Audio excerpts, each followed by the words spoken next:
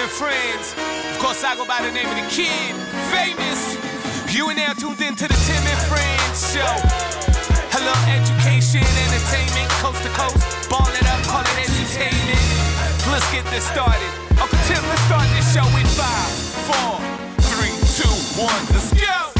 Still recovering from Jesse calling me the Riddler because of my outfit. 10 seconds there. Yeah, That's so good. yeah, he's like, I love that outfit. You look like the Riddler. No, I mean like a classier Riddler, obviously. Like a non-evil Riddler.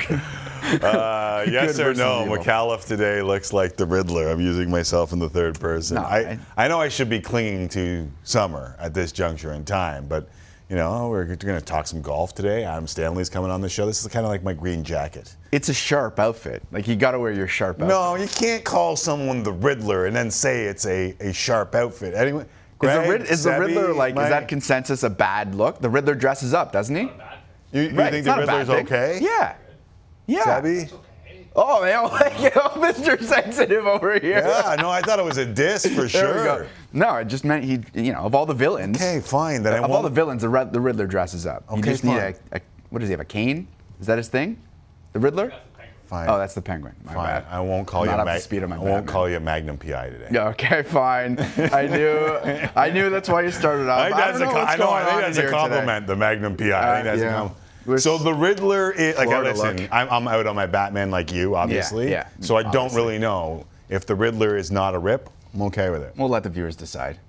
Write us in. Right. Is the Riddler good or bad for Tim's outfit? Is it a rip or not? Yeah. And how much do you like Magnum PI? Because it's Yeah. sharp. It's I think. Florida. It's a Florida look. Why not? I think the Jays are enjoying playing in Boston these days. Yes. You know, 59 runs in 7 games Yes. tends to do that to a team. Game 2 of the 3 games set at Fenway coming your way on Sportsnet tonight as game day starts right here on Tim and Friends. Now, the door kind of open for you to settle in and just watch the Jays tonight, but tomorrow, jam-packed. Start of the CP Women's Open, start of the Women's World Hockey Championships, start of week 12 in the CFL, start of week number 3 in the NFL preseason, yada, yada, yada.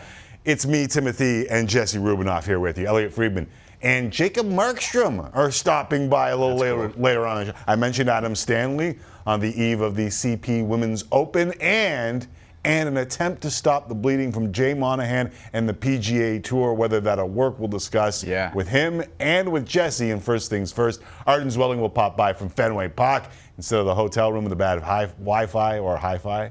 I think it's a different thing. Hi-fi might be a different thing. Wi-Fi was bad when we talked to him from the hotel room. What's hi-fi? Careful on that Google search. Okay. All right. And as if that weren't enough, one of the greatest Blue Jays of all time is stopping by today. Here's a pitch on the way, a swing and a belt, left field, way back, Blue Jays win it! The Blue Jays are World Series champions! Touch 'em all, Joe, you'll never hit a bigger home run in your life.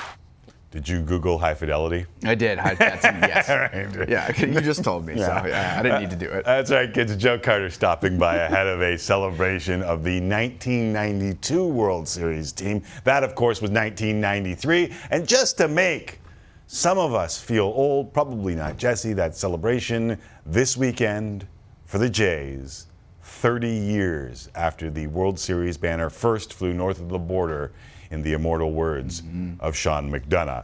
For the kids,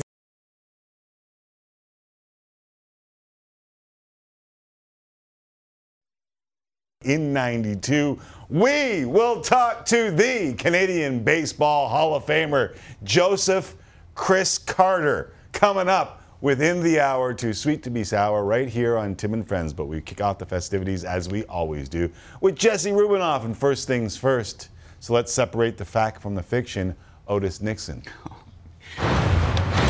First things first. I do have to say, you're very good at keeping those relevant to where you came from to where we're going. I hope people get them, but some, I honestly think, like, how many people watching this show right now, if we were to give them the truth serum, knew that Otis Nixon was the one who laid down the bunt that ended the 92 World Series? A lot. You think so? Oh, yeah. I think you have to be of a certain vintage. Yeah, I mean, I don't know what the average age of the Tim and Friends viewers is, but I would imagine most people Like my kid. understand. My 12-year-old kid and his baseball team. I don't know if they know it. They have no idea, right? They probably don't. They know the Carter home There's run, a few. obviously. There's a few of them. They do now if they watch the show. Yeah, there you go, Jesse. Yeah, and that's what we try. We try to edutain here on Tim and Friends. Love yes. it. Love it. Okay, let's go from the Blue Jays of a 92-93 vintage to the Blue Jays from last night. Their series in Boston continues tonight. They took the opener against the Red Sox 9-3. The Jays scored 8 runs in the 3rd inning, all with 2 outs, and got another good start from Ross Stripling as they improved to 6-1 at Fenway Park this season and 11-3 against the Red Sox overall. Does that have more to do with the Jays being good or the Red Sox being bad? Oh, take a little from column A, Mr. Rubinoff, and take a little from column B, Mr. Rubinoff, because if you look at the lineup for the Red Sox today, it appears as though Alex Cora has a white flag and he may be waving it on the Boston Red Sox season. We'll get more into that in a flash, but the Jays have been good. There it is there. Look at this. Rob Refsnyder is leading off and playing right field. Look who's playing shortstop. Bobby Dahlbeck is playing shortstop today for the Boston Red Sox. To quote June Lee on Twitter, Mount Rushmore of Red Sox shortstops: Nomar, Xander Bogaerts, Joe Cronin, Johnny Pesky. Squints, pulls up magnifying glass. Bobby Dahlbeck. What's going on? Why are they doing this? It's a wonderful question, and maybe we'll get an answer in the pregame scrums, or maybe it's just what I was saying, and the Boston Red Sox are saying, 7 out. See you later. no mas. Yeah. From no mar to no mas Yeah. on the 2022 season. But give the Jays some credit here and give their starting pitching some credit. I mean, Ross Stripling goes out there again, this time 6 innings of 6 hit ball, 1 earned run, 6 Ks. Since replacing Hyunjin Ryu in the rotation, my guy is 5-2 with a 2.14 ERA over 12 starts. This is no longer just a small sample size. AL ERA leaders since June 6th when he took over the role from Hyunjin Ryu. So this isn't some random number someone accused me of posting on Twitter last week. This is not a random number. Cease, Verlander, Ohtani, Stripling. 1, 2, 3, 4 in the American League. And if you look at the last 6 games from the Jays starters, this is the difference between good and great for the Toronto Blue Jays. Their starters have gone 36 over the last 6 games, 4 earned runs, which is a 1 flat ERA, 0.92 whip. This, if they are getting this from their starters, look the bleep out. Now, obviously, this isn't a long sample size.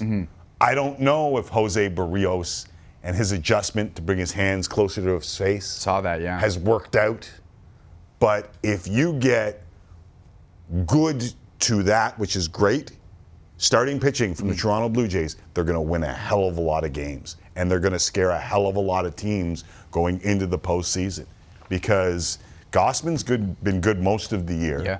Alek Manoah's been a horse, and ever since joining the rotation, Stripling's been unbelievable, and he might be your 4th starter when you get to the postseason. I say might because Barrios, listen, I don't know what he is. Manoah's never been here before. There are a lot of ifs and buts that are woven into what I'm saying. I get it. I understand it. Please don't write in. However, that's how you turn into a really, really good team is bullpen settled down. The hitters are what the hitters are right now, and they could be better. But if you get that pitching, those hitters can relax a little bit, and they're going to win a lot of games. It feels like whenever they play the Red Sox, their pitching comes together, and you see what they can do offensively. Because again, go ahead. No, I was just going to say that's 6 games. That's also the Yankees that they pitch really well against. Yeah. It's not a small sample size anymore. Maybe hurt Yankees, but Still a good team, nonetheless. You look at the 8-run inning yesterday. George Springer has a triple in that, a perfectly placed ball, if I do say so myself. Yeah. So it appears George Springer is back and healthy, and you get a sense that when this team puts it all together like they did last night, and when they do basically any time they play the Red Sox, like this offense is elite. And there has been a lot of consternation about they don't have enough lefty bats, et cetera, et cetera. That has been the complaint, and there's been feast or famine complaints throughout the year too. But you're starting to see now that when they go up against pitching that they should beat up on, they are tending to beat up on that pitching. And it just shows that the offense is really capable of doing some serious damage here. And I think a lot of that starts with George Springer. There's two things, and I'm going to stop interrupting you, and I'm just going to write things down. Love it. But it's one of my weaknesses, and I apologize for it. Self-scouting is also one of my strengths, so I understand it. It's the Riddler. You're the villain today, the Riddler. I believe they're, 32-12 now That's against exactly teams right. Yeah. below 500 on the year. So they have beat up on bad pitching. But you said right near the start that Springer was back and healthy. You don't know that. I don't know that. I don't know. Nobody hasn't played knows the field yet. So. Hasn't played in the field yet. If he is, I will give you a hell to the yeah. Think Ref Snyder could have got to that? No. No, it's perfectly placed. It's just such a weird thing because he looks so good. He's been so good since he came off the injured list, but he's playing sporadically. And when he plays, he's playing so well. It's like, what is going on? What is bothering him? Is it his knee? Is it his elbow? Why can't he play the field? Why is he just DHing? Why is he pinch hitting some games? It's bizarre, and we've already discussed this at length. We did this last week. You just wonder, like, what is going on? Because when he plays, it appears he's pretty good. Unbelievably good. To say the least. Yeah, the average is 600. By the way, I also wrote down sporadically. That's a great word. Yeah, I was going to say great word, but I didn't want to interrupt you again. Okay, this is going to be a thing. I thought the Jackie Bradley Jr. story was really cool as well. I agree. Listen, you and I could harp on the Springer, but I'm not going to because I want to see him back and healthy and be confident in saying that he's back and healthy, and I'm not confident in saying that he's back and healthy right now. I'm not confident in saying that the Yankees are back and healthy, but they're getting back and healthy as Stanton's going to return to the lineup tomorrow, and they just took 2 of 2 from what is a good New York Mets team, which is still shocking for me to say. So I don't know what this means. I do know that the schedule eases. I do know that they're pitching better. I do know that maybe they can gather some momentum here and maybe they can cause some contagious pitching, some contagious hitting, and continue to beat up on bad teams. I also think that the Yankees are going to get better, and what the Jays are playing for is to host one of those wild card games. I think Jays fans would take that series at this point. I'm so used to saying wild card games, I'm going to have to change that to wild card series. Well, let's do it this year, so you get a break. Joe Carter and Arden Zwelling coming up a little bit later. I don't think Arden is in a hotel room in Boston. I think he's going to be from the field. Is that right? I have heard that he is going to be from the field. By the way, he will be. When do we start? Listen, did you see that the Jays released their schedule for next year? I did, the balanced schedule. The little bit more balanced schedule. It's still not balanced, right? Yeah, but there's still play more everybody. games against their own division than there are against the rest of the American League. But they will play everybody. They will play everybody, but there are more games against, and the home opener is against the Tigers, fittingly. When do we start the lobby to move the Jays to the Central? Well, okay, that's a very interesting comment because do you really think that the Central sucks? Yes. The Central definitely sucks. But do you think a balanced schedule really matters? Because if the AL East remains good, like if this doesn't help the Jays, because if the AL East remains good, then those teams will still beat up on every other opponent that they're playing regardless. The fact that the division is good, they win games no matter what. So it does, like if the Yankees play a bad NL team, they're going to win that game, and they're still going to. Jays are still going to have to contend with that in the division. Don't get bogged down in that. You just have to contend for all those teams to win your division, and winning your division still means something. Yeah. Being top 2 in your league means something. It gives you an advantage at this point, and you're going to have to compete with the American League East the entire time. And while the balanced schedule evens it out a little bit, you still have to play your division more than you play anybody else. And you still have to contend with them to win said division. And that's where the unbalance lies. And maybe when the Jays suck and they need fans through the gate, and that's when Boston and New York matter in your division, now who gives a bleep? I forget it. They've got a rivalry with you just scheduled them home opener with the Tigers. They've got a rival. Love it. It's a natural rivalry, or at least it was, with Detroit. Let's go back to it. Yeah. The Jays do not play the Yankees or Rays in June, July, or August next year. Crazy. Like, that sounds crazy to me. Okay, moving on from baseball. We're going to go to the PGA because the season wraps up this weekend with the Tour Championship in Atlanta. Ahead of the event commissioner, Jay Monahan held a news conference to announce more changes to the Tour schedule and compensation model. Monahan said the top players on tour are committing to compete in at least 20 events starting next season, including 12 elevated tournaments that will have purses between $15 and $20 million, among other changes. Tim, will this be enough to stop more players from leaving for LIV? Did you hear my deep breath? That's the $1 million question. Yeah. So lay it on us. Short answer, not really, but this is nuanced, and you and I have tried to cycle through the nuance over the last little while. But I've asked you several times, how did the PGA Tour become the empathetic figure in all of this? Like, how did they become the underdog that we were all cheering for? Well, I've thought about it. And I guess not being an authoritative regime with absolute rule and constantly ranked among the worst of the worst in several of the political and civil rights abuses rankings would do that.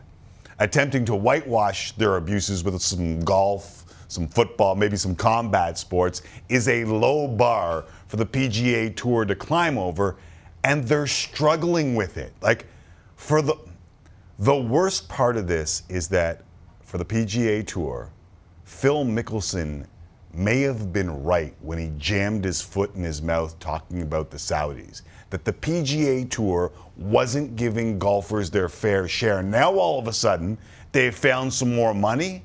I'm not buying that. Just like I'm not buying a ticket to any LIV event ever. Jay Monahan, Commissioner, PGA Tour, where the hell did you find this money? The money comes from three sources, Doug. One, I would say for 2020, this year that we're in, the tour is having, its strongest year in the history of the PGA Tour. It's performing well ahead of budget.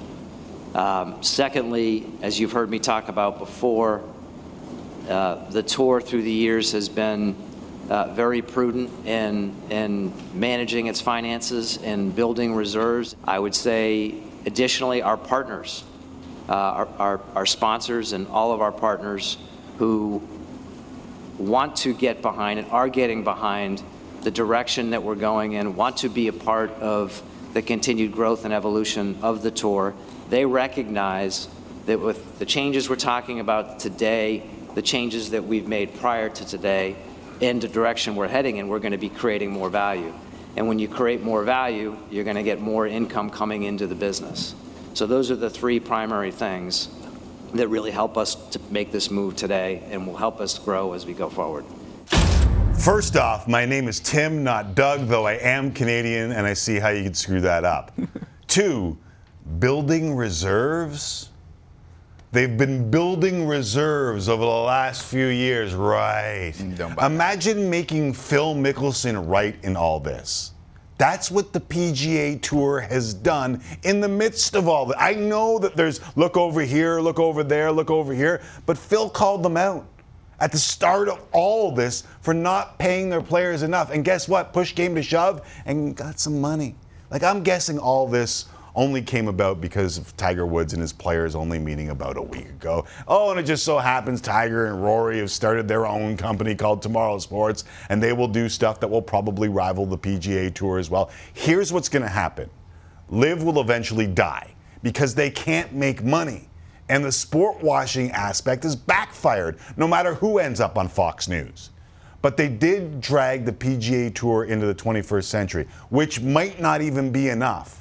Mark my words, when this sorts all out, and it will take years, the PGA Tour will never be the same, and Jay Monahan probably won't be around to see it. I think that's an excellent take, actually, because Phil Mickelson, it feels like, created leverage for the top players in the PGA Tour to say, look, we are going to leave unless you do this. We are going to spell the end of the PGA Tour unless these things happen. Right. And you have to think that a lot of this obviously is helping the top players. They're going to make a boatload of more money. Great time to be a professional golfer. A boatload more money. Great time to be a professional golfer. But from all of the things that I see on this list, and one thing that I think makes the PGA Tour a little bit more sustainable and more likely to retain young talent is that they are now giving players who are exempt to play on the PGA Tour an actual salary. Right. Of $500,000. So previously, if I was to go to an event as a player and I missed the cut, I basically got to pay my own way. Yeah. And that makes a very difficult living. So if LIV comes calling to you and says, we're going to offer you X millions of dollars to come and play, why wouldn't I go pay? Or why wouldn't I go play on Live, right? Yeah, I used to say this about Tiger Woods. Like, it was easy to be Tiger Woods early in his career because he didn't have to worry about making cuts. He was making millions and millions of dollars in endorsement money. Totally. So it alleviated the risk of, do I need to go for this green and maybe win the tournament or miss it and finish 5th? Yep. Right? Yep. Like, it helps. It definitely helps. Or miss a cut, right? Yeah. Make the shot to miss a cut. What I wonder is, do any of the Live Golf players who are now there say, well, these are the changes that we kind of wanted? Like, some of them have enough money, it's not going to matter. When you're making $50, $100, $250 million, obviously you don't care. But some of them maybe want to go back, and they're not going to be able to. Yeah, you just signed a deal with the Saudis. Good luck reneging on that contract. You really think it's going to die, eh? Yeah, I do. I think they'll. They just have so much money, though. I know, but eventually people get tired of burning money, and they'll have a lot of money to burn. But right now they're burning. No one shows up. No one gives a bleep. Yeah. They put it on YouTube.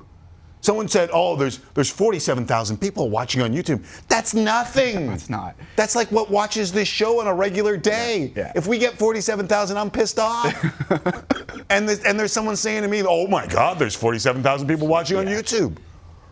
That is nothing. Yeah. Zero. We don't make $100 million either. No, and no one pays me No. close to. Never mind. I'm just gonna Adam Stanley coming up a little bit later. I don't even get Bob McCowan money. What the hell are we talking about here? Okay. Let's go to the Women's Worlds next. The World Hockey Championship get half begins of Bob tomorrow in Denmark. Canada takes on Finland. Should have been a golfer, in their Jesse. tournament opener. No, now you should have been a golfer, not previously. It's the first time the World Championship is being held in an Olympic year, just 6 months after Canada won gold in Beijing. Last summer in Calgary, Marie-Philippe Poulin scored the golden goal in overtime as Canada beat the U.S. to win gold at the World Championship for the first time since 2012. What would captaining the team to a third major championship in the span of a year mean for Poulin's legacy? It's already set in stone, and I believe that she's the GOAT. And I'd love to have Haley Wickenheiser on to discuss what she thinks of Marie-Philippe Poulin. Because, listen, she's lost no Melody Daoust. That's your 2018 Olympic MVP and 2021 World Championship MVP. Natalie Spooner's having a child. Congratulations, Natalie and family. Third leading scorer from the World Championship last year, Olympic All-Star. Both them out. Now, Sarah Nurse, as we saw from the cover of EA Sports, NHL. Very cool. Yeah, very cool. Yeah. NHL 23 is elevating to near superstar level on the women's side of things, and I'm here for it. But there's going to be a lot of pressure on Marie-Philippe Poulin. If she can do this again, she just cements another unbelievable step in this march towards maybe eventually being the GOAT of women's hockey. And just the record in clutch games is unbelievable, and that's why I say right now I think she might be the GOAT. But she's just going to keep adding because she's unbelievable and she's good, and she does this without two great players. It's another unbelievable feat for an unbelievable player. Yeah, I just wonder. We just had the golden save from Mason McTavish, and you just wonder how Marie-Philippe Poulin is going to top it. Yeah, because every time she plays, it's like she's the clutchest of clutch athletes we've ever seen. So you just know that it's going to come down to the third period or overtime, and who's going to score? It's going to be her again. Well, and listen, Jenner's better. Yeah. Another year better. She's very good. Obviously, Olympic MVP. You've got Nurse. You've got Fillier. There are always people waiting to take the mantle in Canada, but losing two significant pieces like that, it'll be interesting, and they're still the favorites. No Brianna Decker for the Americans, broke her leg in the Olympics, still recovering too, so that's a big blow. So both teams, I guess, undermanned a bit, all things considered, but you see the odds. That hasn't changed. Yeah, I wonder if someone else maybe might be able to squeeze in there. Yeah. The Finns once got robbed. Yeah. Alrighty, whatever. All right, still to come, Adam Stanley from Ottawa ahead of the CP Women's Open. Ardent swelling from Fenway Park as the Jays look to keep it rolling against the Red Sox. And up next, Blue Jays legend Joe Carter will be part of the 30th year anniversary of the 92 World Series squad. And he will join us next to discuss right here on Tim and Friends. Down the right field line. Dives and it's Bio. Springer is on his way to third, and a bases-loaded triple. And the beat goes on for the Blue Jays. It is 8-1. O'Neal Cruz whacks it to right field. That is going to hit hard off the wall. Look at that. Off the wall in a split second. 122.4 miles an hour. Wow. That is a missile. The hardest hit ball in the StatCast era. For the first time in history, the World Championship banner will fly north of the border. The Toronto Blue Jays are baseball's best in 1992.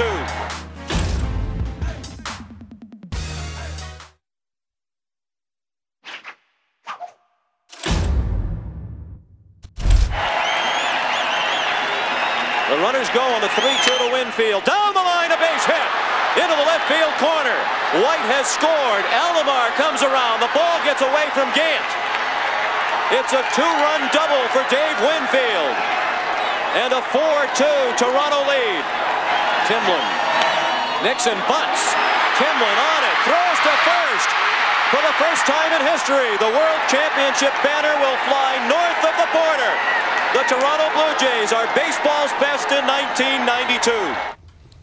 Ah, yes, and it is shaping up to be quite the Saturday at the Rogers Center. We got Jays Angels, Ohtani versus Manoah, and of course a celebration of the 30-year anniversary of the 92 Toronto Blue Jays World Series champion with a free bomber jacket to the first 50,000 in the yard on Saturday. And yes, I believe it's already sold out. Check for tickets wherever you can get tickets now. So not only do you get the jacket, if you are among the first 15K through the door, you get Ohtani, Manoah, and a host of Blue Jays legends who allowed the World Series championship banner to fly north of the border for the first time ever. One of the biggest of those legends, and the man who made the final out, Otis Nixon, first base on the lob from Timlin. Joe Carter joins us ahead of the celebration. Welcome back to the show, Joe. How are you? Oh man, Tim, I am doing wonderful. What a great time that was, and you know this game with the Angels, Ohtani, Manoah. I mean, sellout crowd, and you know, honoring us. Man, it is going to be electric in there, isn't it? Wow, yeah. That is awesome. It's going to be crazy. Is the Sky Dome just another stadium, or does immediately walking through those doors, or maybe out onto that field, kind of bring it back for you? Well, walking onto the field, I'm looking at it, I'm going, man, you know, at age 62, that field looks awful big. And I'm like, there's no way I can cover the outfield or hit a ball out of the ballpark now. But when you walk back on that field and you feel the excitement that we had there in 92, I look out in right field and I see a big old sign that says Winfield wants no A's. And the atmosphere that stadium was giving us, the fans, in 92 was unbelievable, 51,000 strong. And you can't help but get chills when you listen to that last out. And when you walk on the field, you're like, man, I can't believe it's been 30 years. It seemed like it was maybe 10 years ago, but 30 years is something that we'll never forget, because that first one is always the toughest. Kind of pissed because we got a picture of you on the screen, Joe, and you still got your hair. I no longer have my hair, but it was good times. And I know most folks remember the home run, and for good reason, but what do you remember most about the 92 World Series? The thing I remember most about 92 was when Big Dave came over Winfield and how he brought the team together. The camaraderie was very good, but Dave was a presence in the clubhouse. And what I mean by that, because he was DHing, a lot of times we'd be in the field, and the pitchers, the guys who weren't playing, they'd be inside the clubhouse, kind of milling around and everything. It wouldn't be too many guys on the bench. But when Dave got there, it was like he would go in the clubhouse the first game, and he cleared the clubhouse out. And he made everybody get on the bench and said, hey, these guys are playing their butts off for you. When you're pitching, you get out there and root them on. And from that day forward, the tone was set that he had a presence that we'd never had, because we'd be in the field and they'd be in the clubhouse. So that was one of the biggest things, the contribution that he made, just being who he is. It was unbelievable. Dave is one of the names, and there is a great list of names that will be on hand on Saturday. Pat Borders, Dave Stieb, Mike Timlin, Todd Stottlemyre, and the ass that he offered up to the Philly mayor to kiss Devon White, Dwayne Ward, Cito Gaston. Are you like? How long has it been since you've seen these boys? And you're talking about Big Dave's impact on that team. Like, how long has it been since you've seen these guys? Well, oh man, Dave, I have not seen him probably about 3 or 4 years. I think we did maybe a 15-year reunion or a 20-year reunion. I keep forgetting. I can't remember now. It's been such a long time, so I have not seen him. I've talked to him a few times, but haven't seen him.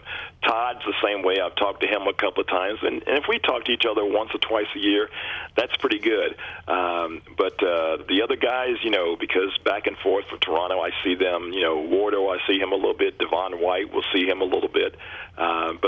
Yeah, it'd be good just to, get back to the guys around that team. Pat Borders with his 25 kids. That's going to be very exciting. So it's going to be a lot of fun just to see those guys once again. That's awesome. I was kind of like reliving the '92 World Series earlier today, kind of doing a little research here, and all 4 Jays wins come by 1 run. 1 run. Yeah, crazy. Did you think that Otis Nixon was going to bunt? I mean, you scored 2. You did. Yes, because me and Otis were roommates when we both played for Cleveland. Right. So on the road, we had to room together, and so we call it the presidential suite, Carter and Nixon. So nice. We roomed together. So I, first of all, Tim, I was thinking, what the heck am I doing at first base right. in a big game like this? Olerud should have been over there. But when Timlin came in and I told Timlin, I said, be ready for the bunt because he will bunt. And when Timlin threw the first pitch for a strike and Otis couldn't catch up to it, I knew that he was going to be bunting because I knew that was his game. And I told Mike to be ready, and, man, he took his time, fielded the ball just like he do every day in PFP, and tossed it to me. And, I mean, it seemed like forever for the ball to get to me, but he made a great play. And, I mean, there I go again, jumping up and down like a kangaroo, as my mom would say. A lot of fun. I understand why you're jumping up. I know you've been asked this before. I forget. What did you do with the ball? Well, I was very proud of myself because throughout the whole celebration, jumping in the pile, jumping on top of everybody jumping on me, I held onto that ball in my glove, and it stayed in my glove the whole time until we got through, and Mike Timlin found me, and he looked at me. He says, "Where's the ball?" I said, "I got it right here." He said, "Come on, man, that's my first save."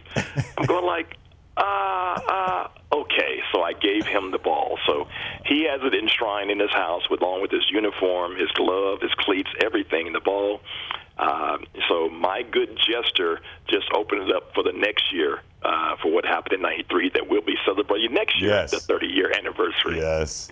So you got good karma by giving the ball to Mike Timlin, and you got yourself a pretty special ball, too. I know you're in and around the area a lot. Just had the 13th annual Joe Carter Golf Classic, and one day Jesse and I will be big enough to get the invite. JoeCarterClassic.com is where you can get info on it. But you get much chance to see the current Jays play?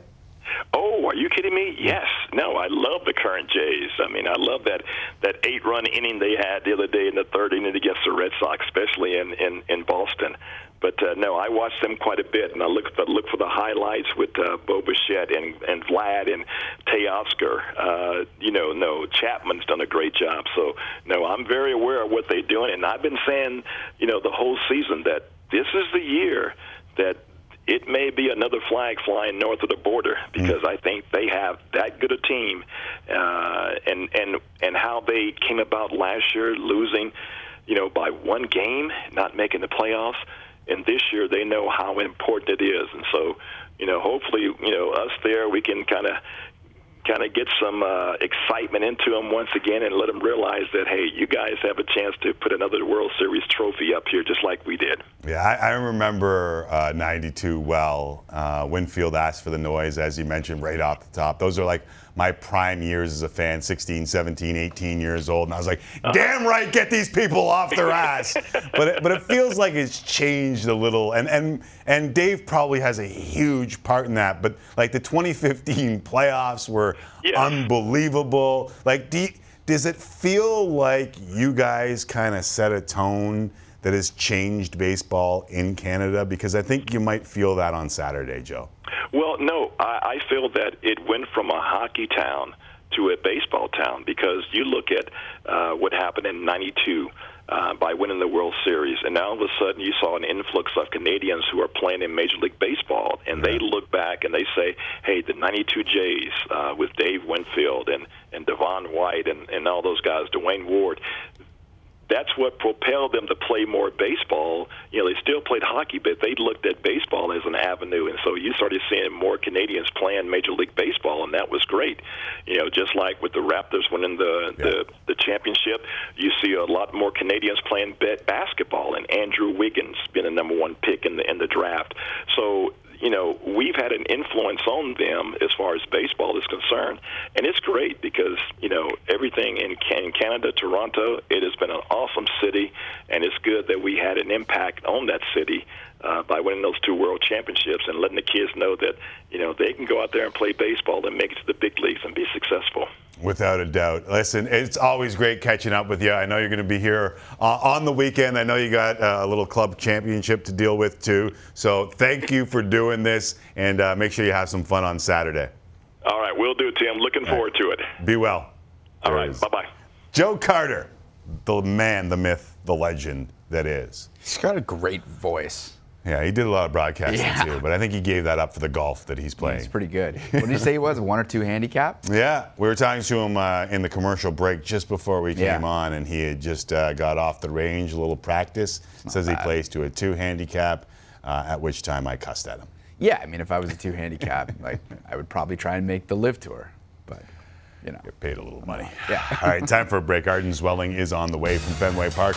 Plus, Elliot Friedman caught up with Jacob Markstrom at the NHL's European Media Tour in Paris. That's right. Frege in Paris. Sounds like a great movie. That conversation coming up next right here on Tim and Friends.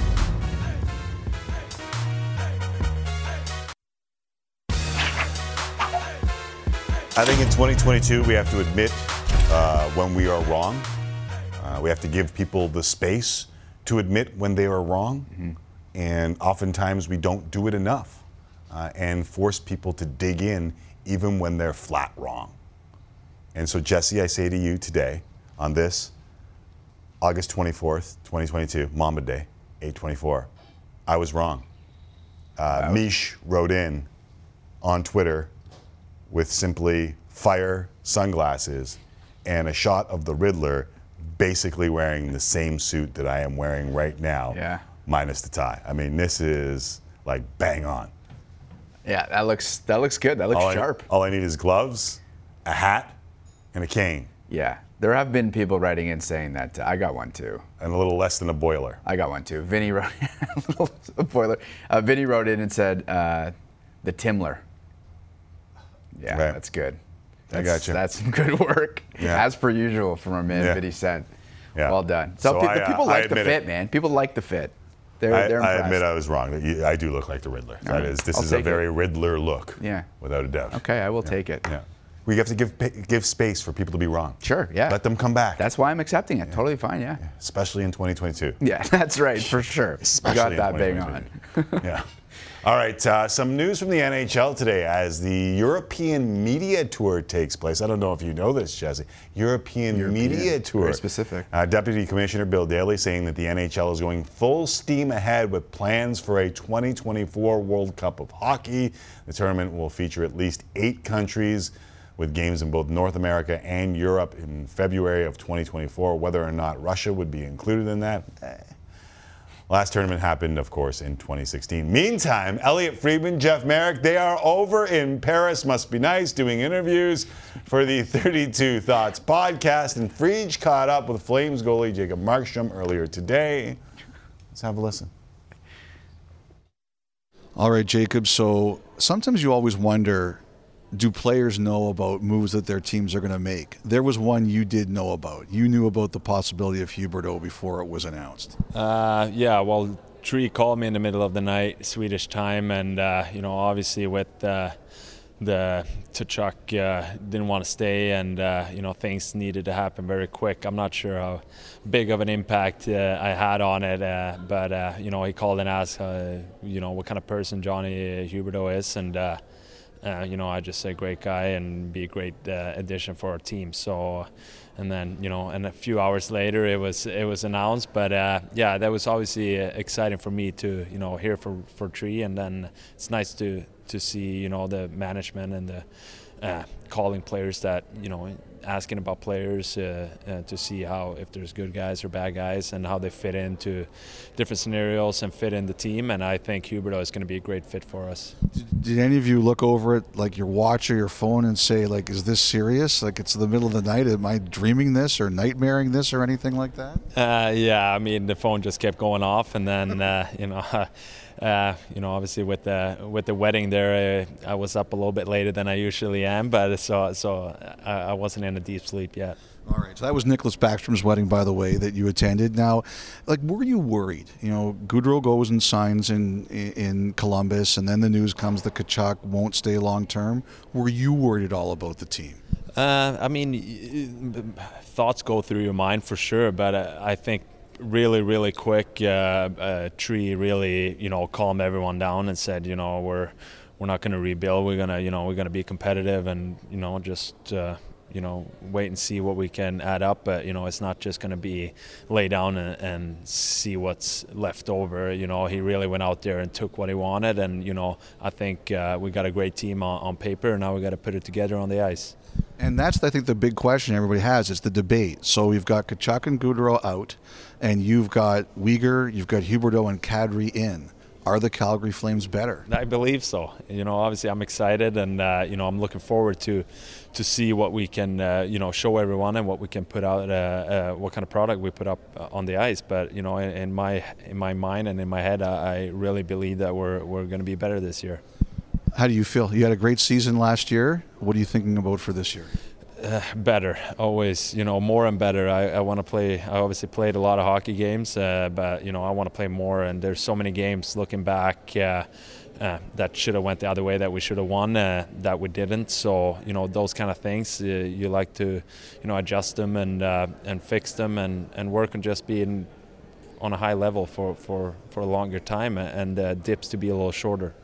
Jacob, thanks very much. Look forward to seeing you in a couple months. Yeah, thanks for having me. You've heard of Emily in Paris. I present Elliot in Paris. There you go. And then just go over to get a French onion soup, maybe a little croissant. Oh my God. What?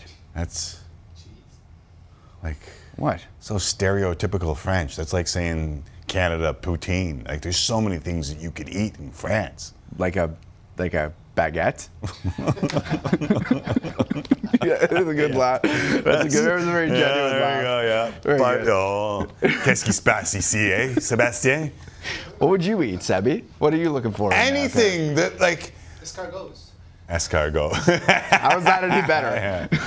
That's a little less. Listen, along the coast, great fish. Like, come on, man. There's so many things to eat in France. It is, I don't know, like the greatest culinary city in the world. I honestly think the first thing I would do when I'd get off the plane, get the croissant. I'd get a croissant. I think that's the first thing you got to do. Am I wrong? Come on, fresh. Man. I'm assuming it's better there than it is here. You can get a croissant anywhere. Yeah, but there's like multiple meals in it. You don't have to just eat once in a day. You have the croissant, and then you move on to later and have a fish. or Have something. you been to Paris? A nice fish. Have a fish. Yeah, that was Where do you go have a fish? I can't wait to take Jesse to Paris. Maybe we can wheel what Merrick and Elliot just did by getting to Paris. Yeah. And you and I can go out and eat in Paris. Have a fish. Yeah, we'll have a croissant and a fish. All right. Listen, I love the fact that Jacob Markstrom just said that he wants his season to be better, and he was the runner-up for the Vezina Trophy last year. Calgary fans have to feel better about that, but man, what a crazy offseason for the Calgary Flames. Yeah, one of the crazier that we've seen in a little while for sure. So why don't we check out the odds powered by BetRivers. It's a whole new game. Download the BetRivers online casino and sportsbook app today. I'm going to have a hard time getting through this one, honestly. Nobody has had more of a roller coaster this offseason, obviously, as we just talked about, than the Calgary Flames. So we thought it would be interesting to examine their odds, how they've moved around during the ups and downs this summer. The day after the Cup final, the Flames were plus 2,000 to win it all in 2023. They moved slightly following Johnny Hockey's exodus to Columbus, Huberdeau's arrival, and contract extension that followed. They moved down to plus 1,800 the day after the Nazem Kadri signing, and they currently sit at plus 1,600 to win the Stanley Cup, tied with the Oilers for the second best odds for a Canadian team behind the Leafs. The dumb money of the Toronto Maple Leafs, yeah. That's all it is, right? Yeah, I know. That is BetRivers putting the odds because they know that there are people in Toronto and there are fans of the Maple Leafs who will always bet on the Toronto Maple Leafs. We're going to have this conversation in the days and weeks ahead, but the Leafs are not better than last year. Not unless one of those goalies stands on his head. Yeah, which is a lot to ask, you would think. Huge ask. All right, time for a break. When we come back, it is off to Fenway Park as I mean, listen, if they'll offer us odds on who finishes first in Canada or who lasts longest in Canada, maybe we make some money off of that dumb money. All right, Jay's trying to keep their dominance going against the Red Sox. Arden's Welling. We'll talk about Jose Barrios and more next right here. Tim and Friends, Game Day starts here. Tim and Friends, time for Tim and Friends. Tim and Friends. Tim and Friends, time for Tim and Friends. Tim and Friends. And now, time for Real Sports Talk with Tim McAuliffe and friends of the show. A fish? I'm making dinner plans right now. Thank you, Sheepdogs, back here. Hour number 2 on Tim and Friends Full Hour. Sportsnet 360, which includes Adam Stanley live from the course in Ottawa ahead of the CP Women's Open, which gets underway tomorrow. Just a half an hour to go on Sportsnet. Ahead of Blue Jays Central, Arden's Welling live from Fenway Park and not the hotel with the bad Wi-Fi in just moments from now. Jays won 9-3 last night, or 9-3 in English, and are now 11-3 against the Red Sox this season. However, they have won the last 4 by a combined 49-13. As mentioned, Blue Jays Central, Jamie and Joe comes your way. 6:30 Eastern, 3:30 Pacific. Jose Barrios starts for the Jays. He was great last time out at Yankee Stadium, but of course, overall road numbers haven't been all that good all season long. Brian Bello will counter for the Red Sox. He has an ERA over 8. High prospect, but ERA over 8 this season. Gave up 5 earned runs in just 4 innings against the Jays back in July. He is the lineup that will face Bello. He is Dominicana, and I read it like I was a white guy from Canada. Here is the lineup to face Bello. George Springer back atop the order, still at DH, followed by Vladdy Jr., Lourdes Gurriel Jr., Alejandro Kirk catches Barrios, Teoscar Bo, and Chapman. 5, 6, 7 Whit Merrifield will play second bat. 8, Jackie Bradley Jr. back in center for a second straight start at Fenway Park. Here's John Schneider on the Jays' recent tear, and I need to have some water or something. You know, when you go through a rough part of the season, and everyone goes through at least one, usually a couple, it's just, you know, you allow the game to come to you as opposed to trying to do too much, and I feel like that's kind of where we are right now, and it always helps when you get a good effort on the mound from the starter. That kind of lets everything fall into place a little bit, but yeah, winning does make everything feel better at this level, and we're hoping to keep rolling. All right, let's get you some highlights, kids, at least those that pertain to the Toronto Blue Jays. Nationals at Mariners, rookie George Kirby, 3-0 with a 3.12 ERA in his last 3 starts. Former Mariner, though, Nelson Cruz singles up the middle. Washington leads 1-0. Top 3, Kirby catches Victor Robles looking at strike three, not Robles. That's how the white dude from Canada would say it, but Robles. He starts the game with an MLB record, 24 consecutive strikes, top 5, 2 on. Cesar Hernandez, hard grounder. Eugenio Suarez, great play, saves a run for Seattle, and we are still 1-0 into the bottom of the 6th inning. I believe he has now thrown a ball.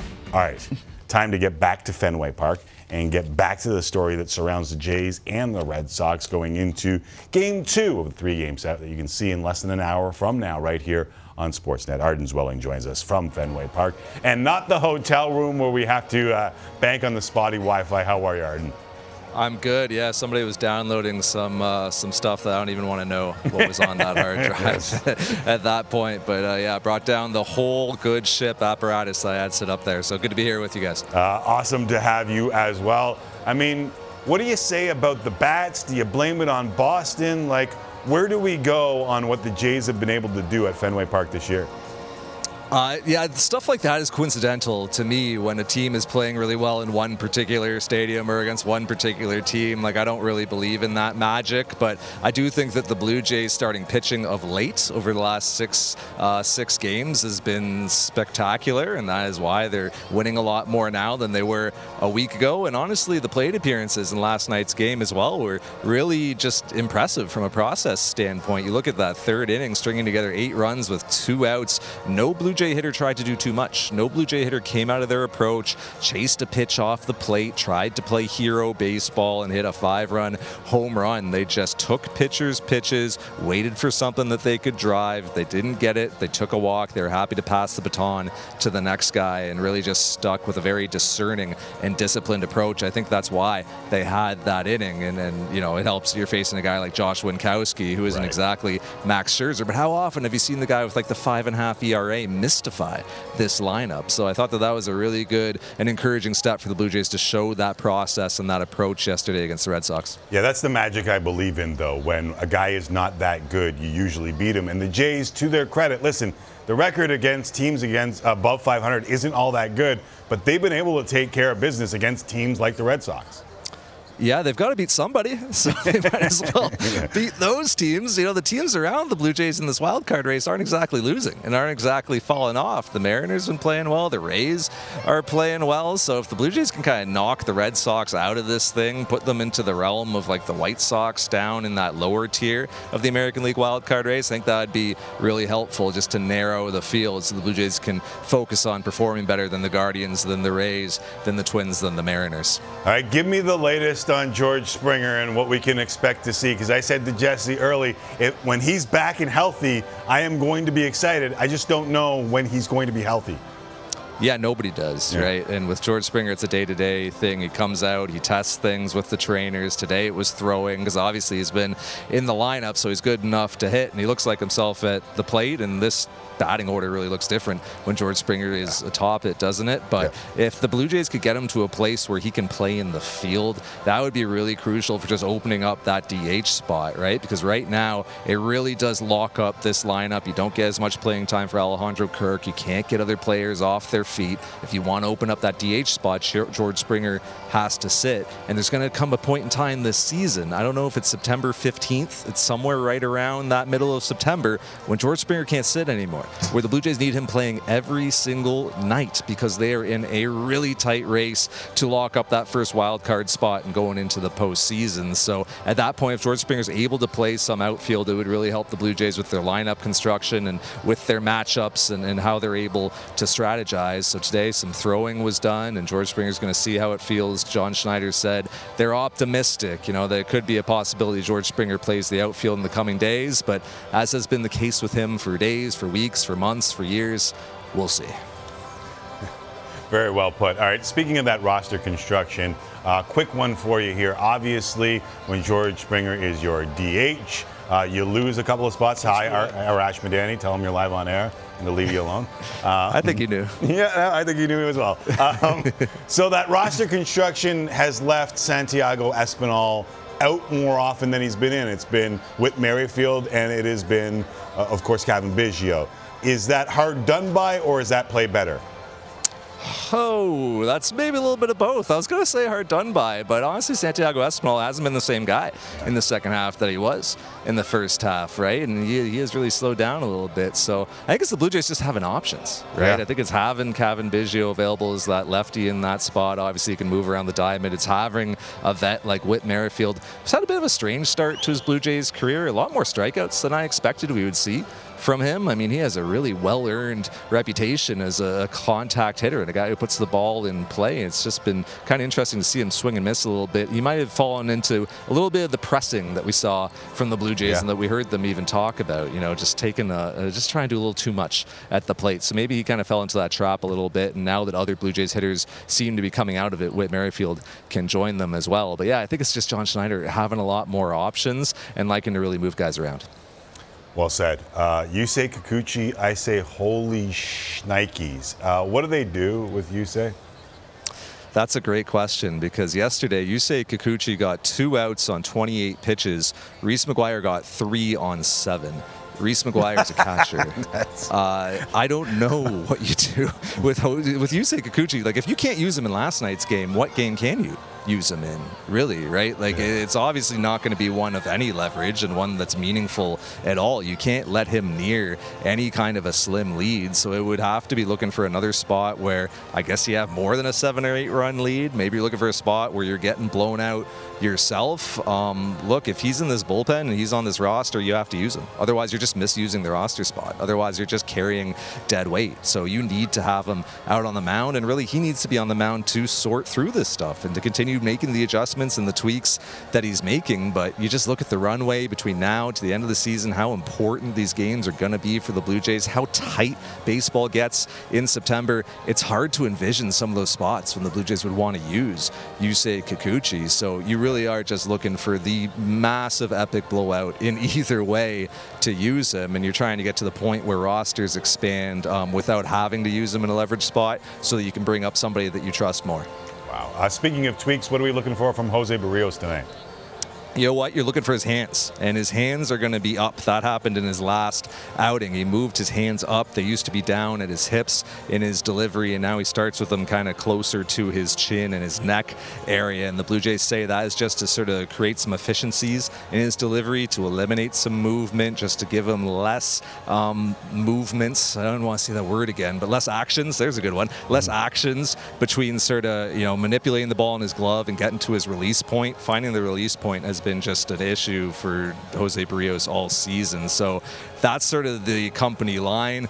My theory, I think hitters could see what pitch he was throwing. And I think with where his glove was before, that hitters were picking up whether it was going to be a breaking ball or a heater, and that is why you saw those weird outings where you're like, wow, Jose Barrios' stuff is moving really well, and he's not getting swings on it. He's not getting whiffs like he usually does. So I think that this way, with the hands up, he's keeping his hand in the glove just a bit longer, not giving hitters a view of his grip and what he might be throwing. I think the Blue Jays feel that might iron out any potential tipping that might be going on. Before I let you go, I mean, I almost feel for Red Sox fans at this point. Jackie Badley Jr. comes in, does what he does to them. June Lee on Twitter saying Mount Rushmore of Red Sox shortstops: Nomar, Xander Bogaerts, Joe Cronin, Johnny Pesky, squints, pulls up magnifying glass, Bobby Dalbec. Like, is this the white flag on the season for Alex Cora and the Red Sox?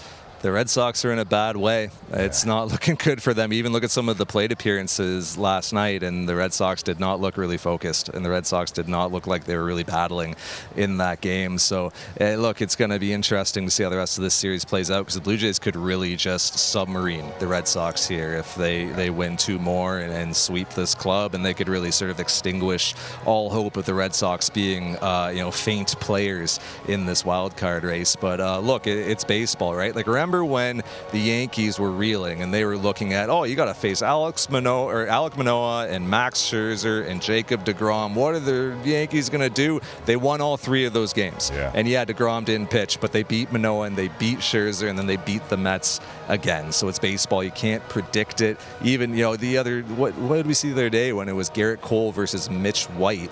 And Garrett Cole hadn't given up a hit through 4. Mitch White was out of the game, and the Blue Jays won that game. game. Yeah. So I don't try to, get ahead of myself with baseball. Crazy things happen.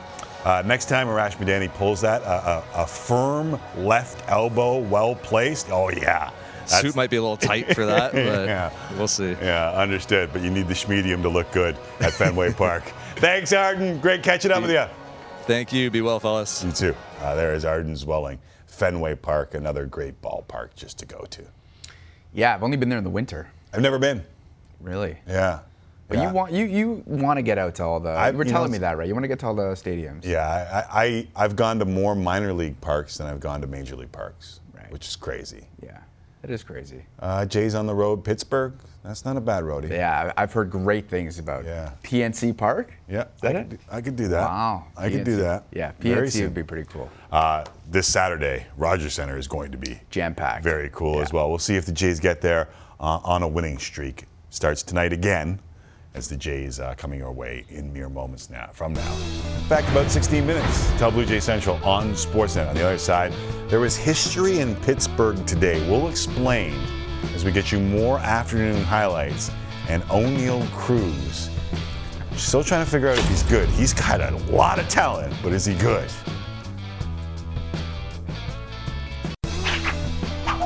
All right, friends, let's get you some highlights from afternoon baseball for your delight. AL Central leading Guardians in San Diego, which in Spanish, of course, means Saint Diego.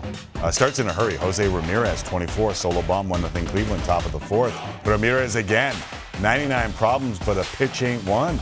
What the hell? That's 2-2 at bats, and it's a 2-0 Guardians lead. Next batter, Oscar Gonzalez. Back-to-back big flies. It did stay fair. 3-0 Cleveland leads at same inning. Now 4-0 bases loaded. Stephen Kwan. I like this guy. Little check swing. Cashes 2 more runs. 6-0 Guardians. Now 7-0. 3 up on the Twins. About to go 3.5. And there are some French fries, Jesse. A delicacy in France, of course, where you can also get a fish. Bottom of the third, check this out from O'Neal Cruz. Braves and Pirates. Dear God. Whacks it to right field. That is going to hit hard off the wall. Look at that. Bounce right back to Acuna, who barehands it off the wall in a split second. 122.4 miles an hour. Wow. That is a missile. 122. It's the highest exit velocity in the StatCast era, Jesse. Well, it didn't stick in the wall, so now we know that the minor league wall was softer. Yes. Top 4 now, 2-0 Braves, 2 on, 2 out. Robbie Grossman grounded at first, but they are the Pirates for a reason. Run scores on the air, extends the inning. 2 batters later, bases loaded. And Dansby Swanson double clears the bases. 5 unearned runs, 7-0 Atlanta top 8 now, 9-0 Matt Olson shows up with my favorite Muppet, and now Jesse knows who that is. It is. I do. Gonzo, come on! How many times do I have to say it? And we went to the Allegheny River. Now there's PNC Park for you. I did know that. Atlanta sweeps the season series with Pittsburgh. They win at 14-2 is your final. Giants and Tigers, oh my. Bottom of the second, we start with Willie Castro. Ground to the first, Wilmer Flores makes the play, but look at this. Yeah, you got to cut that off. I'm telling you, I'm running down first base. I just run him over. I'm sorry, you made the wrong play. Bottom of the fourth, Victor Reyes grounder, Brandon Crawford. No, you hurt yourself by being nice to the guy. Crawford's a great player. Think of it that way. Well, think about it, Jesse. Stop calling me a tough guy. It's the right play. Bases loaded. Crawford, told you he was a good player. Except for me there. 2-0 for the Tigers after that. Later in the inning now, 4-0 Castro down the line, scores 2 more. Look at this. The Tigers beating the Giants. Oh my, it is 6-1. And that, my friends, is your final at this juncture in time. So as we look through Major League Baseball, obviously there are races, and then there is what is happening in the AL Central and with the Toronto Blue Jays and that wild card. And it looks as though right now Cleveland is spacing, and the Twins and the White Sox, who we thought probably going into the year were the class of the division, fallen off a little bit here. Yeah, it's pretty amazing what can happen over the course of a week, 2 weeks, over a 162-game season, right? Because the Twins and White Sox were right there just a week and a half ago, and now it looks like they're falling off the pace, and you're going to have to get red hot to get back into it with less than 40 games left. Agreed. The O'Neill Cruise, 122 miles per hour. That's a record, a StatCast record, right? 122.4 miles per hour off the bat. Like, you can't even, when I first saw it, I didn't even realize what happened. It went high off the wall and bounced back to an outfielder that didn't move. Yeah, it brings me back to is that a video board? With the highway sign there? Is that a video board or is that just a wall that they built? It seems like there's glass there that people stand underneath. Right. And then I don't know if it's a video board on top, but here are the hardest hit balls in the StatCast era. I'm surprised Vladdy's not there, but I think that the return of Giancarlo Stanton tomorrow will help the Yankees. Helpful. I mean, the craziest thing is the 122.2 was a ground into a double play. Yeah. I get the double play part of it because it takes it's so quick to make the turn after balls hit that hard, but to stand in front of that ball, who stood in front of that ball? That's why I play the outfield. Good for them. Oh yeah? Yeah. You're afraid of the hot corner? Oh no, I took a when I was like I don't know, like 9 or 10. I took a good shot to the face and said I'd like to play the outfield. Yeah. I had a bad hop and bam. And I was like, I want to play the outfield. Well, I mean, you make your living with the face, right? I don't know if you know this, but I wasn't really hired here for my looks. Well, you catch a 122.4 off the dome, you're going to look a little rough for a few weeks, I can tell you that. Yeah. I don't know if you'll see that in your men's league, but I know what you're talking about. Definitely not, no. Okay, let's get to the San Diego Padres story. I know we haven't touched much on Fernando Tatis. You were off when that story really broke, but he spoke publicly yesterday for the first time since he was suspended for 80 games after testing positive for an anabolic steroid. Tatis has not played this season because of a broken wrist he suffered in an off-season motorcycle accident, which he didn't report until he arrived at spring training. Not good. Tatis apologized to fans, his teammates, and the organization and vowed to make amends. I'm really sorry for my mistakes. I've seen how my dreams have turned into my worst nightmares. A couple days, a couple months. But there's no other one to blame than myself. Are you satisfied with what he had to say there? I mean, what else are you going to say? What else are you going to say? Yeah. And sure, look remorseful, but I'm going to tell you right now, Fernando Tatis needs to grow up, and that's being accountable, but being accountable also means don't bleep up. And let me tell you, if I paid him $340 million guaranteed over 14 years, I would be pissed that he hasn't played a game this year because he was farting around on a motorcycle and hurt his wrist and just got popped for juice. Like, I immediately came to some sort of conclusion. It was almost like an epiphany. If they really want to stop guys from juicing, from getting popped for things like this, make it so that you could nullify their contract if they got popped for juice, and you'd have a completely different. Now, in this case, San Diego would not nullify the contract. They still know that the kid is going to be good, and he's going to be good for a long time. But it got me thinking, like, imagine signing a guy to a $340 million contract that has to be guaranteed. And he doesn't play a game because he's farting around on a motorcycle and then gets popped for juice. Like, there should be some sort of retribution, like that you nullify that year of the deal. I mean, I know they lose the money, but imagine you could nullify a contract, like get out from a contract if you got popped for juice. Every guy that sucked would not go near juice. Is it not possible to put a clause in that of some sort? Like, is there no? Is it you don't get paid for suspensions, right? But that's not enough. No. Obviously. It's an interesting point. I go to the NFL a lot of times in situations like this because they don't have the guaranteed contracts unless you agree to have a guaranteed contract, right? And they could just cut you outright and they don't have to pay you anymore. So I wonder if that's something that other leagues can look at, but the NFL gets ripped for that. No, they'll never get it. The PA would never agree to non-guaranteed contracts because you can treat people like a piece of meat, which is what the NFL does. This has gone sideways very quickly for the San Diego Padres. Obviously, it began with the motorcycle accident and now with the ringworm. I take it you don't believe that he took what he took for ringworm. No, does anyone? No. But this is part of the risk that you take when you give a 23-year-old almost $500 million. This is unfortunately the part of, He's still the business. 160 away from that $500 million. Yeah. This is what you do. You enter into a contract with that person, and they gave him a wonderfully lucrative contract, and we've seen this before. I mean, Alexander Ovechkin, when he first got his big money deal, he disappeared for 2 years? Yeah. Right? Like he had the 30-goal years for him that's disappearing because we all know what he's capable of even now at an elder age. Like this happens all the time where guys get paid big money and they celebrate the big money by doing things that they normally wouldn't do. But if you're the PA, I'm on the horn to Tatis and saying what are you doing? You can't do this because now other guys aren't going to get these deals because you're bang on. It's going to cause every owner, every other team to think about this and say, do we really want to walk down a road where we're stuck like this? Yeah. And my thing is, I hate juice. I hate performance enhancers. I think it's ridiculous, and you put kids in a spot at a really young age where if they want to compete at a high level in a sport, they have to start thinking about these things. And I think it's disgusting that people even suggest that we should just allow them to do it. If you want to actually stop it, be able to nullify a deal after a guy gets popped. Yeah, but if he was free to be signed by somebody else, someone would just scoop him up the next day, right? No, but him, yes. Other guys? No. Maybe not. Yeah.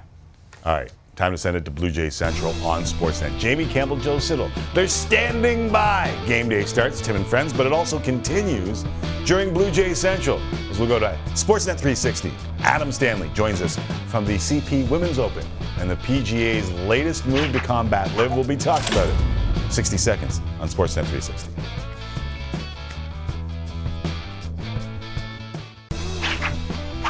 Welcome back, friends and foes alike. It is the eve of the CP Women's Open as the tournament gets underway tomorrow morning at the Ottawa Hunt and Golf Club.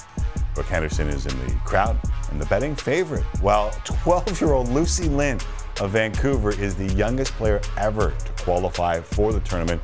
And Canadian Golf Hall of Famer Lori Kane will play in her National Open for the 30th time and apparently final after video bombing Adam Stanley and our friend Brooke Henderson. Kane was asked about passing the torch to a younger generation. You know, we have a great group of young women who are making their way. I've heard a lot said about me passing of a torch.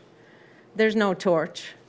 I think every woman that has played golf in this country has flown the flag as high as they can to make it better. If the Brooke Hendersons of the world are, learned anything from me, yeah, it's humbling, and I'm proud if they feel like I've helped them along the way, because that's just how I am. Lori Kane, an awesome ambassador for the game and this country, and I would take her as the captain of my team at any time, in any way. And part of the reason why I would take her for the captain of my team is what she did when Brooke Henderson was talking to our next guest, Adam Stanley, who joins me now from Ottawa. What's going on, Adam? And did you know that Lori Kane yesterday in your one-on-one with Brooke Henderson was doing a little photo bomb near the end? I was trying to pay attention to the fifth-ranked golfer on the planet, but I did see Lori out the side of my my eye, putting her arms up, getting very excited. So it's an exciting week for Brooke Henderson, an exciting week for Lori Kane as well. A lot of emotion in that press conference earlier from her. Yeah, talk a little bit about that. And we'll get into Brooke Henderson, we'll get into Lucy Lin, we'll get into all the stories surrounding this tournament. But for me, as a little bit of an old school dude here, it was nice to see Lori Kane in that spot and taking those questions. Tell me a little bit about the emotion in the news conference. Yeah, 100%. I mean, Lori Kane is a legend. There's no other way to put it. She's a 4-time LPGA Tour winner. She's got the Order of Canada. She's in Canada's Sports Hall of Fame. She's in the Canadian Golf Hall of Fame. And she's just such an icon and a great ambassador for the game. Unfortunately, her father, the person who got her into the game, passed away about a month ago or so. So she's playing with a heavy heart this week. Of course, it's also her final CP Women's Open after teeing it up in her national championship 30 times. So there's a lot of things going on for Lori Kane mentally. Physically, she feels great, and she looks great for 57, which is pretty impressive that she's still out here teeing it up. But there was, just a lot of emotion, like I said, between her father's passing, this being her final event. But she's excited. She's excited for this next chapter, and it really starts this week. Yeah, so much better than me at 47 is Lori Kane at 57. All right, let's talk about the Young Bucks, and we'll start with Brooke Henderson, 5th-ranked golfer, as you mentioned, in the world, and some history on this course that would suggest that if she can handle the pressure, Adam, she might be in the hunt, at the hunt. Very nicely said. You can steal that on the weekend. In the right direction. I'm going to try. She has not finished outside the top 16 on the LPGA Tour in about 2.5, maybe 3 months. She won a major, won the Evian a couple weeks ago. She won another event on the LPGA Tour, actually Sunday of the RBC Canadian Open. She won a tournament as well. In 2017, she needed a birdie just to make the cut here on number 9 at the Hunt Club. Did just that. Ended up shooting a 63 on Saturday's 3rd round, which is a course record, which still stands. So between the fact that Brooke Henderson is playing really, really good golf right now, and 99.99% of the people out here, record-breaking crowds so far this week, all want her to win, it's going to be an impressive effort by Brooke Henderson if she can just find the balance. I think that's going to be key for her. Everybody wants her to win. Everyone wants her to have success. There's been a lot of demands on her time, certainly much more than when she was here last as an 18 or 19-year-old. But if she can handle that, if she can get inside the ropes on that first tee on Thursday and realize, I got a job to do here, but I've been doing this job very well the last couple months, I think it's going to be a great week for Brooke Henderson. Let's set the scene a little bit for the folks across Canada who may not know. Smith Falls is about an hour away from Ottawa. This is like a hometown course, or as close as you can get to a hometown course on the LPGA Tour. We already saw the pictures of the Brooks Brigade. Like, this is going to be, I think Brooke said herself, this is the closest I'm going to ever feel to Tiger Woods. Like, this is going to be a crazy scene, is it not? It was already a crazy scene here today on Wednesday's Pro-Am. I mean, Wednesday Pro-Ams on the LPGA Tour just don't get the kind of crowds like what we saw today. Some of this is carryover, certainly, from the RBC Canadian Open. Canada has been golf-starved over the last couple of years because of the COVID-19 pandemic, and the fact that the CP Women's Open is making its return in Ottawa, about 50 minutes from Smiths Falls. You know, the town's got only about 6,000 people, 6,000 people, one Main Street, 1 or 2 Tim Hortons. It's a whole lot of nothing. But you know what? It's the home of Brooke and Brittany Henderson. It says right there on the sign heading into town, which is pretty unique. So they've got busloads of people coming from Smiths Falls so far this week, and certainly over the next couple days as well. So if I can put into a word how buzzy it was here today, it was electric, and it was only Wednesday. That's awesome. How will a 12-year-old qualifier handle that buzzy crowd on Thursday? Because this is a great story, that of Lucy Lin. Lucy Lin, 12 years old from Vancouver, is going to be the youngest person to ever tee it up in this tournament come Thursday's first round. I got to hand it to Lucy Lin. Firstly, her action, her swing is awesome. She is an amazing golfer. She only picked up the game 3 years ago, and she's kind of a virtuoso. She does everything well. She plays the piano at a crazy level. She's basically a straight-A student. She's just a very, very impressive young lady, and she did a media scrum yesterday as well with about 10 or 12 different media, so that was pretty cool, certainly for us and maybe for her, but we'll have to see. I think the jury's still out. So will Lucy Lin have a chance to maybe make the cut this week? No. Will she have a heck of an experience and certainly meet all of her idols? Absolutely. The cool thing about the Monday qualifiers, of which Lucy Lin was one of them, if you add up all their ages, you get to 56. Lori Kane is 57. So certainly a new generation of golfers here in this country. That is unbelievable. I know that there's a long list of Canadians on the start card here. Do any of them have a shot outside of Brooke Henderson? It's a good question, and honestly, I don't think that they do. Motomi LeBlanc is the only other full-time LPGA Tour member from Canada. Now, Motomi actually retired in 2019. Yeah. She came back late in 2020, and now she's returned as a full-fledged LPGA Tour member. 3 top 10 finishes so far this season, so has had a fairly solid return to the LPGA Tour, but winning on the tour, especially when there's 18 of the top 20 in the world teeing it up this week, plus 82 of the top 100, is going to be a pretty tall order. So there are 18 Canadians in the field, from 57-year-old Lori Kane to 12-year-old Lucy Lin and Brooke Henderson, number 5 in the world. But it's really Brooke's week, and we're all kind of living in it right now. All right, before I let you go, I can't not bring up the PGA Tour and the response from PGA Tour Commissioner Jay Monahan earlier today. I kind of went off on a little bit of a hot take and suggested that maybe Phil was right in the end, and that is saying a lot. That Phil Mickelson, when all of this started to break down and he put his foot right in his mouth among other places, that one of the things he said was the PGA Tour is not treating its players right. Was today proof that the PGA Tour had much more to give to its players? Yeah, somehow, some way, Phil Mickelson has become both the villain and the hero in this situation, depending on how you look at it. Because yes, he was right. The PGA Tour has entirely changed its business model to try to drive more viewership, more eyeballs, and get the best players in the world to play against the best players in the world more often. And I think that's the big takeaway. Without getting into the specifics of today's announcement and everything that Jay Monahan said, the fact of the matter is, starting next year, the top players in the world are all going to be playing against each other more often on the PGA Tour for more money. And if that's what Phil Mickelson wanted, then we've gone certainly a very roundabout way of getting there, but that's where we've gotten. Now, the Rory McIlroy and Tiger Woods announcement, the Monday after, kind of doing that, the effort kind of in stadium, that has been something that has been 2 years in the making. It just so happened to come out at this time as well during the LIV announcement. So was this reactionary somewhat? Was this also a long time coming? Also true. So the best of the best, they're going to play against each other more often. And yeah, you're right. Phil Mickelson, at the end of the day, he was probably correct here. Kind of, sort of right, as hard as it is for me to admit. Kind of, sort of. Yeah. Last one for you. And I concluded this by saying, I don't know if the PGA Tour will ever be the same. And I said that because there are guys in contract with LIV that I don't know that they can get out of. I know you're trying to keep the next generation in the PGA Tour, but this heaps a whole hell of a lot of pressure on Jay Monahan. Do you think that we've just seen in the last year kind of the beginning of a much different golf landscape moving forward? Yeah, I would say that that's accurate. I mean, Jay Monahan said today that if any of the LIV golfers look at what the PGA Tour is about to do next year and says, hey, that's pretty cool, I want to do that.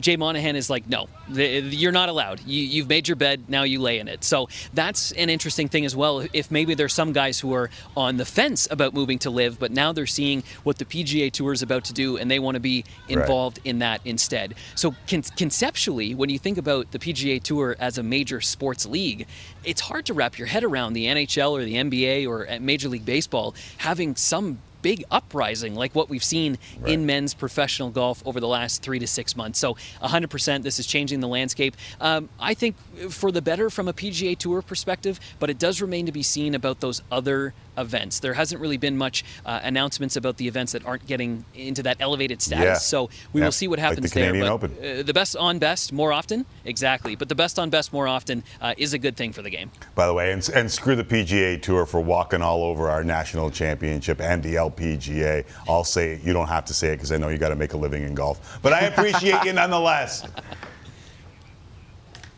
Thanks, guys. No, this is great. Should be a great week here. There is Adam Stanley. He will have coverage all weekend long from Ottawa right here on Sportsnet. We have a giveaway again as part of our partnership with Golf Town.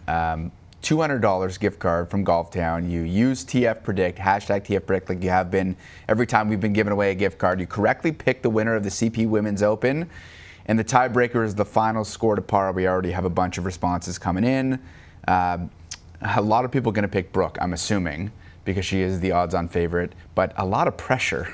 Like, I don't know how many golfers and many people would be able to act and play under those circumstances because everyone's going to be following her. Right. Everyone expects her to win, which is a crazy thing in a golf tournament when you're going up against so many different golfers. Yeah, Tiger Woods, welcome to his life. Yeah. But yeah, and by the way, just to be clear, if there's a tie on our tiebreaker, because that's entirely possible, we're just going to pick one from random, okay? Yes. So don't That is a write good in. stipulation, Yeah, it is the stipulation all the time. We're just going to take one from random because every once in a while someone writes in and acts like they've been mistreated when they didn't win. But they like the giveaways nonetheless. Of course, get in. #TFPredict right here on Tim and Friends. We'll take the final break of the show and we will get to Last Call with Jesse Rubinoff by wrapping things up. Let's go with Last Call.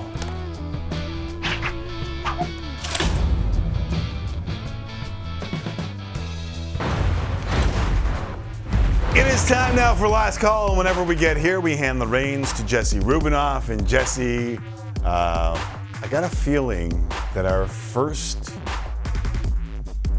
topic may derail us a little bit. Nice. All right, let's see if it does. Do you know what it is? No. But you're talking to me about it. Okay, so let's find out. Have you seen the videos of the giant slide in Detroit? Yes, I have. The slide, which was, I saw this.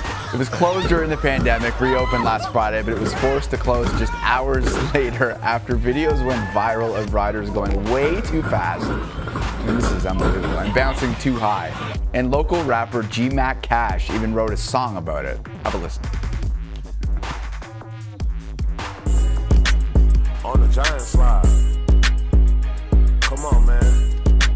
Y'all ready? Hey, you can break your back on the giant slide. You can even break your neck on the giant slide. You can even bump your head on the giant slide. Then watch your hands and your legs on the giant slide. It's like jumping off a roof on the giant slide. Man, you can lose a tooth on the giant slide. It ain't much you could do on the giant slide. What's going on with this new? Kids was getting on my nerves, so I sent them to the giant slide. Hold on, baby, it's about to be a giant ride. You go down, baby, it's about to be a lot of fun. Man, I don't know what happened, all I heard was a lot of crying. It's at the same giant slide we got on the chill. This new slide looking like they jumping off of the bills. New slide, you gotta take a Tylenol to get on. If your kids getting on your nerves, make them get on. They still getting on your nerves, so you make them get back on. This new giant slide break necks and backbones. It's unbelievable. Soon as you get back home, let my kids get on once they want to get back on. Hey, you can break your back. Right. One person do it and then be like, okay, I'm gonna go do that. Like that's the thing that what are you thinking? Well, I think we're gonna talk about that. Okay, so it's back open. The slide has since reopened with Bell Island writing on their Facebook page. We have scrubbed down the surface and started to spray a little water on the slide between rides to help control the speed. It seems to be working well, so please come out and give it a try. Would you trust it? Hell to the no. And for those who don't know, this is an island in the Detroit River right across from Windsor, where I'm sure a lot of Canadians were looking at this giant slide and thinking, should I go over there? If you're in Windsor right now, listening to my voice and or Jesse's voice, hell no, do not go near this giant slide. That's the worst one. There's a lot of worse ones. Yeah. Like the first 4, so they reopened for 4 hours, then closed it down. Okay. How many lawsuits come out of the first 4 hours of that giant slide being reopened? I mean, I guess they don't sign a waiver to get to the top, but you're taking your own life into your hands when you go to the top of that thing, clearly. Just watch a video. I mean, you should assume all responsibility as an individual for this if you make the sorry mistake to go on that slide, in my opinion. You're looking to make a viral video, and in fact, I don't like that. I don't like everyone's trying to go viral nowadays. You think those people were trying to go viral by riding that slide? How do you think we're seeing it? Because they just reopened. You think those people had drone footage? Jesse, there's drone footage here. That's not drone footage. This is TikTok. This is what people do. That is a bad one. That guy hit that. Homeboy, are you watching? Yeah. It's not good. These people are not trying to go viral. They're going to the hospitals where they're going right after. Stay in a dark room. Is this some guy's phone, Jesse? You need the quiet. Yeah, the drone. I get the drone footage there, but you got to be in a dark room after that. What is the concussion protocol nowadays? You have to wake up every 2 hours in the middle of the night. Is that still a thing? Don't ask me questions that require some sort of medical degree live on national television, because I'm just going to say I'm not a doctor. Right. So you're not driving to Detroit anytime soon. Bell River, or Bell Isle Park to be specific, to go down Bell that River's thing? not far either. Okay, there you go. Look at me. Know my geography.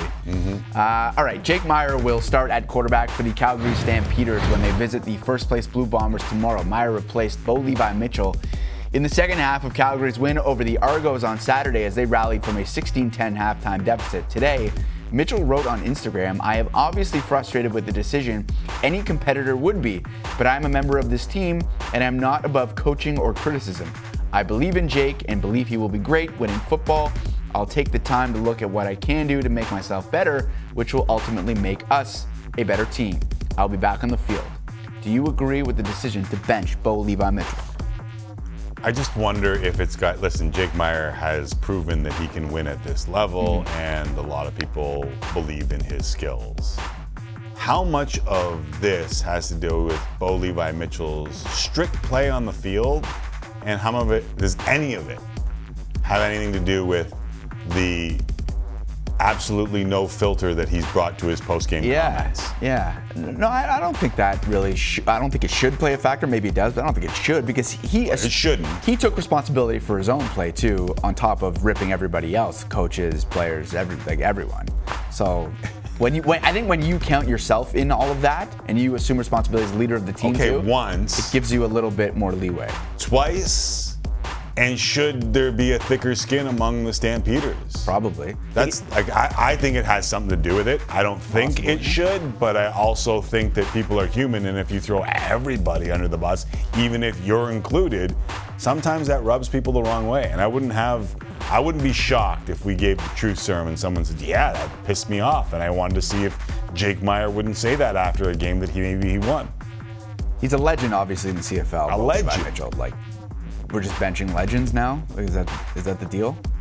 It's an interesting one. It's a very interesting one on a bunch of different levels. Because you would think that he has garnered enough of a longer leash over the course of his career, just by virtue of everything he's accomplished in the league. Losing to the Argos on the road, though? Yeah. Is that so bad? It's one game. Okay, Oklahoma City Thunder rookie Chet Holmgren is undergoing tests on his right foot to determine the extent of an injury he suffered in a Pro-Am game on Saturday. The number 2 overall pick in this year's draft was guarding LeBron James at Jamal Crawford's crossover Pro-Am in Seattle when the injury occurred. Now, the game was canceled in the second quarter because of the condition of the court, which is a horrible look for all involved. Should NBA teams stop their players from taking part in off-season Pro-Am games, despite the fact that Malachi Flynn is the greatest Pro-Am player in the history of Pro-Am games? Malachi, so you're... The Raptors should let him play because he scores 80 points a game. The NBA will start putting their fingers in. They already have, because they're trying to monetize it themselves. And this didn't happen because they had to stop the game because of unsafe court conditions. It was humid, it was wet in there. A lot of guys sweating all over the floor, and they couldn't get it done. This happened because LeBron drove into him and he took a bad step. That's all, and that could happen anywhere at any time. But I guarantee you that the NBA will use this to get themselves involved in more leagues, like they did Drew League's LA, right? Jay Sands? Yeah, Drew League is LA, and NBA for the first time had some sort of hand in the Drew League. For the first time this year, like they did. They put advertising on their website. You're going to see a lot more of that. They make money on Summer League already. Why not start doing it with Pro-Ams? Yeah, you've been seeing that a lot more on social media for sure. You always had the Rico Hines camp. Everyone making a big deal about all the Raptors going to that camp, but now you're seeing many more Pro-Ams, and we will see them in the future as well. Okay. By the way, the Stamps didn't lose to the Argos, but it was a close game. There you go. Okay, so he shouldn't be benched. Former NFL coach Rex Ryan will be a contestant. I don't know either. 9-16, 149 yards. Of the Amazing Race, Ryan will team up with his friend and golf partner Tim Mann, who works as a probation officer. Tim McAuliffe, who would be your number 1 draft pick for an Amazing Race teammate? I am listening and waiting with bated breath here. Yeah. Sid, we would literally come to blows. I don't think that would be a good idea. All right, family member? Yeah, maybe one of my brothers, although they're all pretty intense too. I mean, my dad, yeah. Well, I'm just saying. Moose, who is my best man. I mean, we do a pretty good job, I think. Dino Nuno. I know Dino Nuno. We could go to France as part of Amazing Race and have a fish together and see if we can win it all. Oh yeah, Jesse. That would be my pick. That does it for us for another day here on Tim and Friends. A reminder, Jays and Red Sox about to get going over on Sportsnet. Meanwhile, Angels and Rays on Sportsnet now, and later the Brewers and the Dodgers from Chavez Ravine. Thanks for watching. We'll talk to you again tomorrow. Meyer was 14 of 18 for 156 in the game against the Argos, and they were the ones that brought it back. Anyway, don't ride the big slide. You got it.